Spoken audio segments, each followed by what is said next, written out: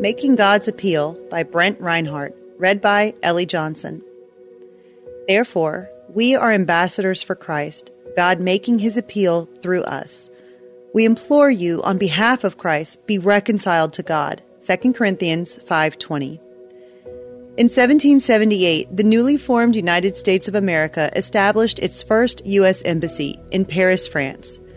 Today, we have diplomatic relationships around the world with ambassadors in more than 180 countries or territories. According to the State Department, an ambassador's role is to be the president's highest-ranking representative to a specific nation or international organization abroad. When U.S. diplomats negotiate a treaty, attend a state dinner, or arrange a visa for a traveler to the United States, they all have the same mission: to represent the interests and policies of the United States. The ambassador speaks for and represents his or her homeland to the country in which he or she resides. I've been thinking about this passage in 2 Corinthians a lot lately, as we've seen the troubles in our nation and in the church. We've been given a big responsibility. As followers of Christ, we're called to be God's representatives or ambassadors to those around us.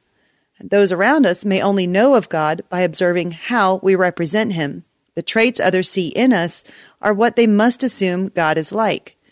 So, if we know we are representatives of Christ, and we know that God is using us to make his appeal, then why are so many of us so unappealing?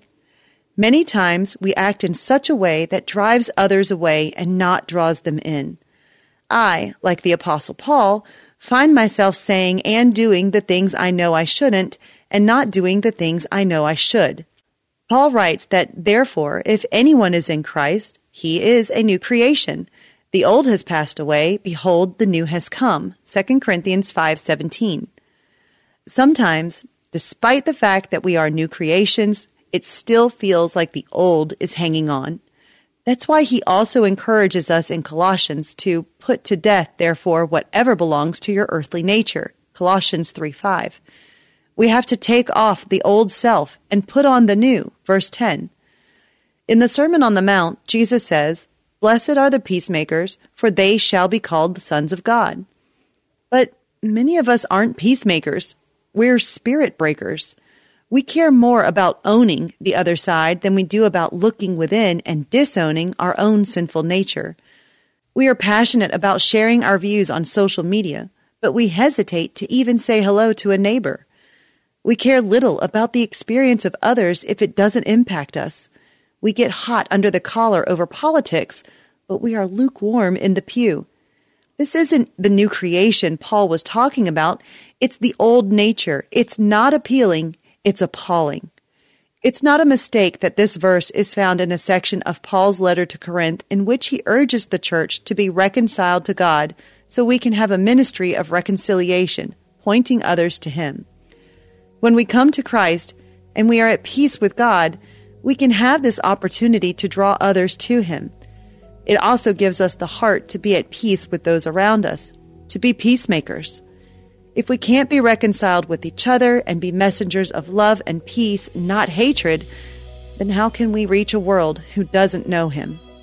Today, let's set aside those tendencies of the old self and put on the new.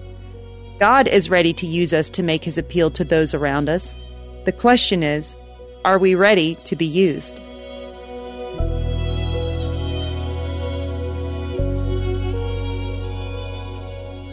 Hey everyone, thanks for listening to Your Daily Bible Verse, a production of the Salem Web Network.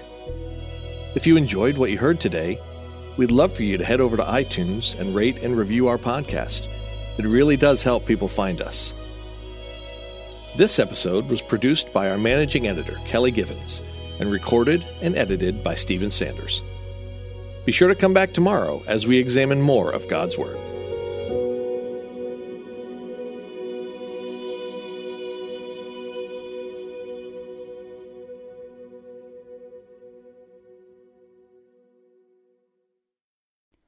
Christmas. For most kids, it's the most joyful time of the year. But this Christmas, 1.5 million children will spend the holiday separated from a parent because their mom or dad is behind bars. Prison Fellowship Angel Tree needs churches in our communities to volunteer to bless local children with a gift, the gospel, and a loving message from their parent. I believe this is an incredible opportunity for our listeners to share the love of Jesus this Christmas. Many of Prison Fellowship's partner churches continue ministry to local Angel Tree families after Christmas is over.